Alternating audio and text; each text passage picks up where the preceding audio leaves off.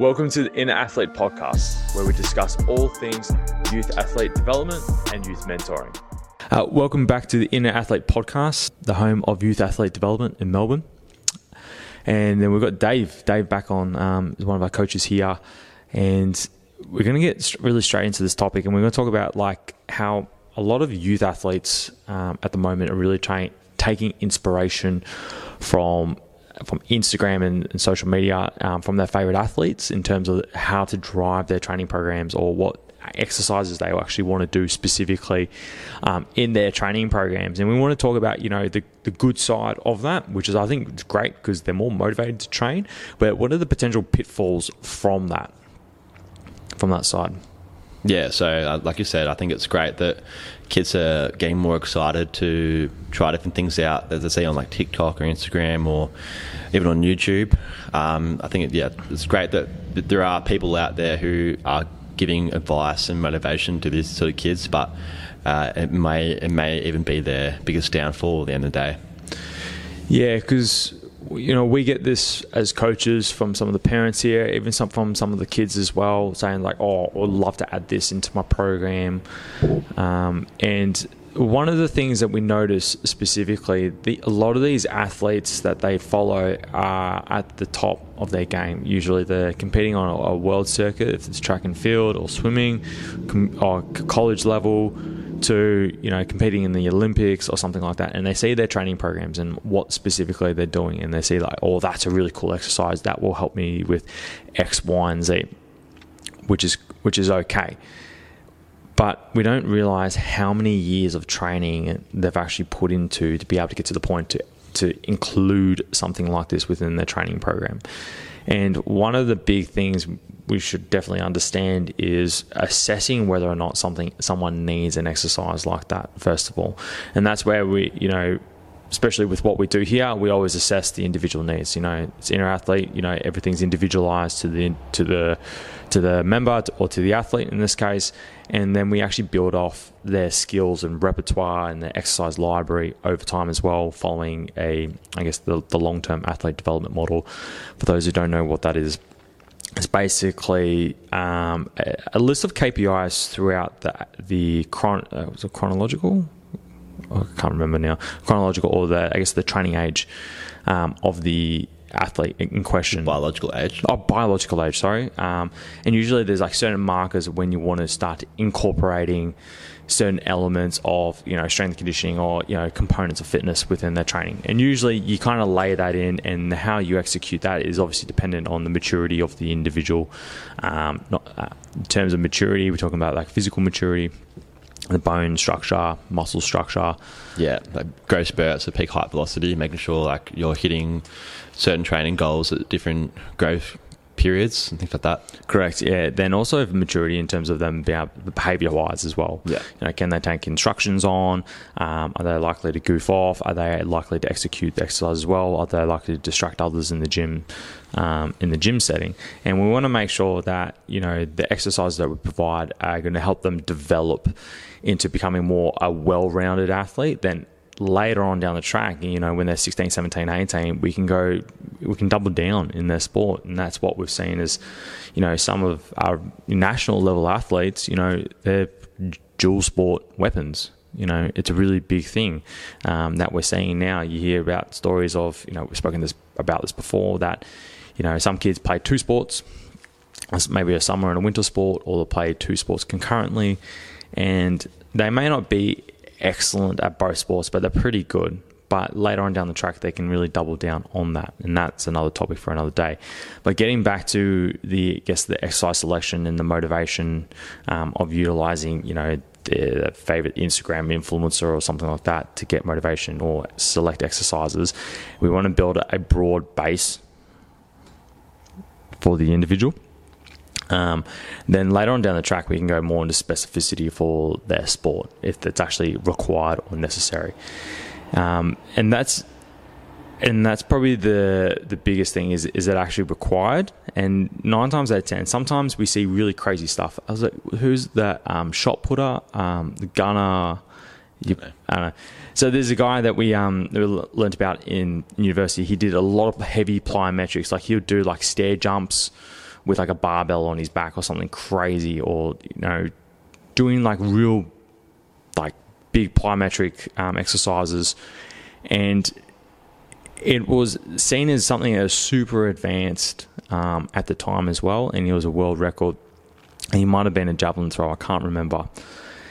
And a lot of people would try to implement something like that into the training, but they also got to remember he had to build himself to get to that point to withstand all that load, right? And if you see a lot of track athletes or field or court-based athletes doing a lot of plyometric work, they do need to make sure that they have the tissue quality there before they start implementing high amounts and high volumes of plyometric work, because it can lead to potential issues with the remodeling of the tendons and the ligaments can be impaired as a result. Tendonitis issues can flare up. That's why, like with a lot of running, kids that do a lot of running, they can get a lot of plantar fascia, Achilles tendonitis, patella tendonitis, all these itises. Essentially, it's basically just like an overload and inflammation of those specific sites. Yeah, I guess to sum all that up, a good analogy is to think of like, if you're a parent and your child's learning to drive, you wouldn't teach them really advanced stuff. So like, you wouldn't teach them how to drive like a NASCAR driver. Like the first day in the car is like, okay, how to hold onto the steering wheel, what's the gas, what's the brake, how to change gears, things like that. All the really basic stuff that we take for granted now. But you look at like a race car rally driver or a NASCAR driver or F1 driver, they know all the really advanced stuff because they had to do the basics first.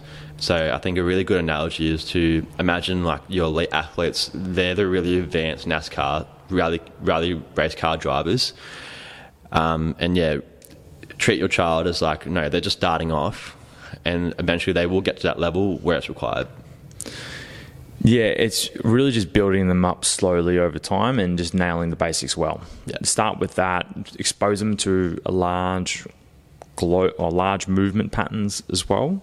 Jumping is fine. Being on playgrounds and all that jazz, running around, unstructured play is kind of like where you can develop a lot of the tendon stiffness, and we don't really realize that as well. That it's just free time in the yard, recess, lunchtime. Playing a game of basketball with your friends is really going to help develop that as well. Handball, hand-eye coordination. Yeah, down ball. I don't know what do the kids play these days. Yeah. And these sports, or these kind of like not extracurricular, but these just activities that are unstructured are going to help develop these qualities quite nicely. Obviously, the gym will help to do that because it's more specified and you're creating more parameters around that. But free play is probably really undervalued in that sense. And I know for us dealing with the younger kids here, we're actually incorporating a bit more free play into their warm-ups to help drive these outcomes that we want to see in terms of just general athletic development. Yeah. So back to the topic. So topics around like basically taking inspiration from our influencers and elite athletes. What sort of problems are we seeing with that? I don't think we're seeing like huge problems, but I can see how parents might be wrapped up, or young athletes might be wrapped up. It's like, I need to be doing this because this person is doing this. Yeah. We haven't assessed whether or not, why are they doing that?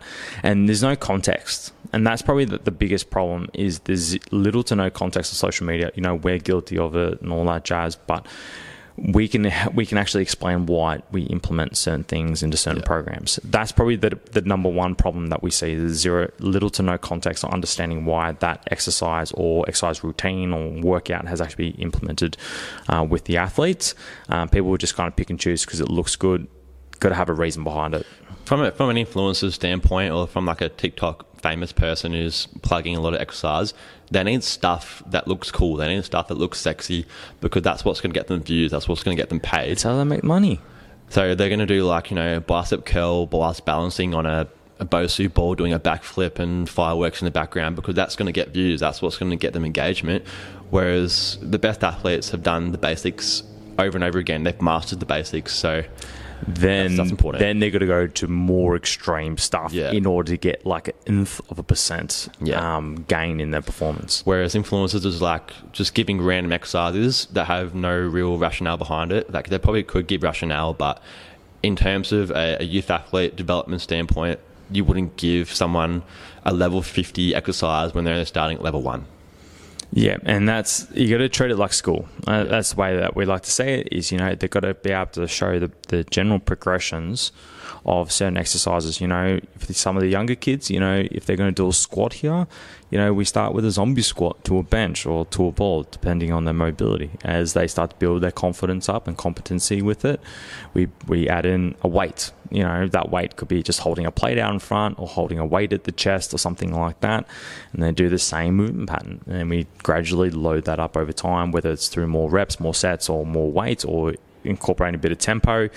Then we'll end up doing that. Then what we can do is eventually they'll begin to have some understanding of their body awareness. We incorporate a bar, not a barbell, but we can actually change the actual squat itself by changing the implement that's been used. We might even change it to a kettlebell or something like that. Yeah, and this is even more reason for, as a parent, like for your child to start early so that your child can nail the basics, so that when they're 14, 15, 16, 17, 18, they're already doing like quite advanced stuff because their training age is much higher than someone who's starting in the gym at 18, 19, 21 years old. But they've developed a really good sporting IQ, but they may not have the physical prowess of the strength, the power, the speed, and that's only going to be complemented in the gym. Yeah, and look, if you actually ask these athletes, and now if anyone messaged like, Ash Barty, Naomi Osaka, probably Novak, good on you, Novak. If you actually message a lot of these athletes and say like, how did you actually start in the weight room? A lot of them will say it's like, I started just squatting to a bench or a ball, or squatting with a weight, holding at the chest. Ask any NFL superstar where they started. They probably started in middle school. Yeah. And they said, like, we're going to start with just body weight exercises. We're going to teach you how to sprint properly. We're going to teach you, the start position. We're going to teach how to jump, how to land.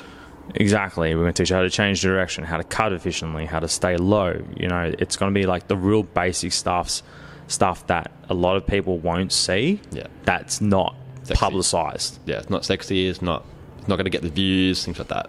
Yeah, it's going to allow you to do all the fancy stuff later on down the track. Exactly. Yeah. Cool. Anything else you want to add with that? Nah. So I think as a parent, if your child is saying, "Oh, Dad, I want to do this exercise," that's really, really cool. My favorite AFL players or my favorite basketball players doing it. Maybe have in the back of your mind, they're quite an elite athlete. They probably have done years and years of training with a qualified coach to reach this level. And you have to ask yourself, what is this exercise actually doing? And is it achieving the goal that my son or my daughter is trying to achieve? And is there a better way of doing that with a different exercise? Cool. That's it. Hopefully you got something out of today. Like we said, they're good. Again, they provide great motivation. Don't get me wrong. I wouldn't knock it, but there's sometimes going to be a lot of missing context to that as well. It's like all they really say in their captions is like, "Oh, I had a really great session. We did this and this today." And I'm like, all right, where are they actually in their season? Yeah, context matters. Matters. It's huge. Context does matter. If you see something really fancy, actually just message us or even just tag us, and we can provide a bit of context as to why they might actually do it, or where do we think they are in their season and how it's actually going to help them move forward. I think that's probably the thing that's missing the most is the lack of context, but also the education around that as well.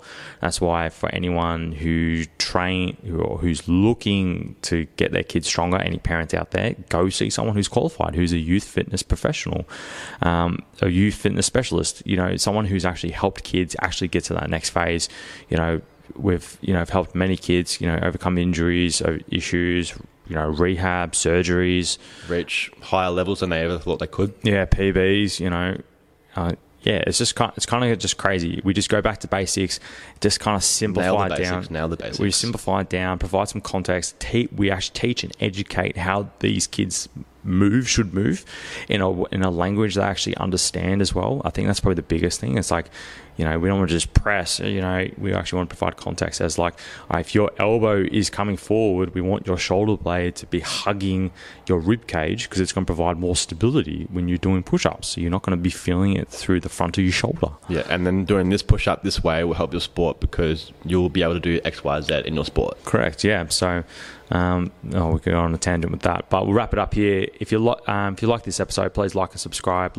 Leave a comment down below. Share this with anyone who follows people and tries to do like some fancy ass programs out there.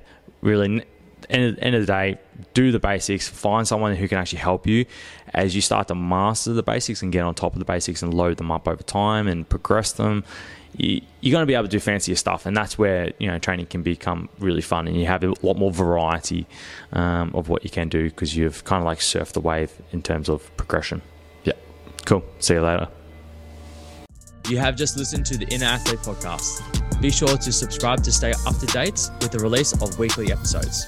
Be sure to follow us on Facebook and Instagram to get great tips on all things youth athlete development and youth mentoring.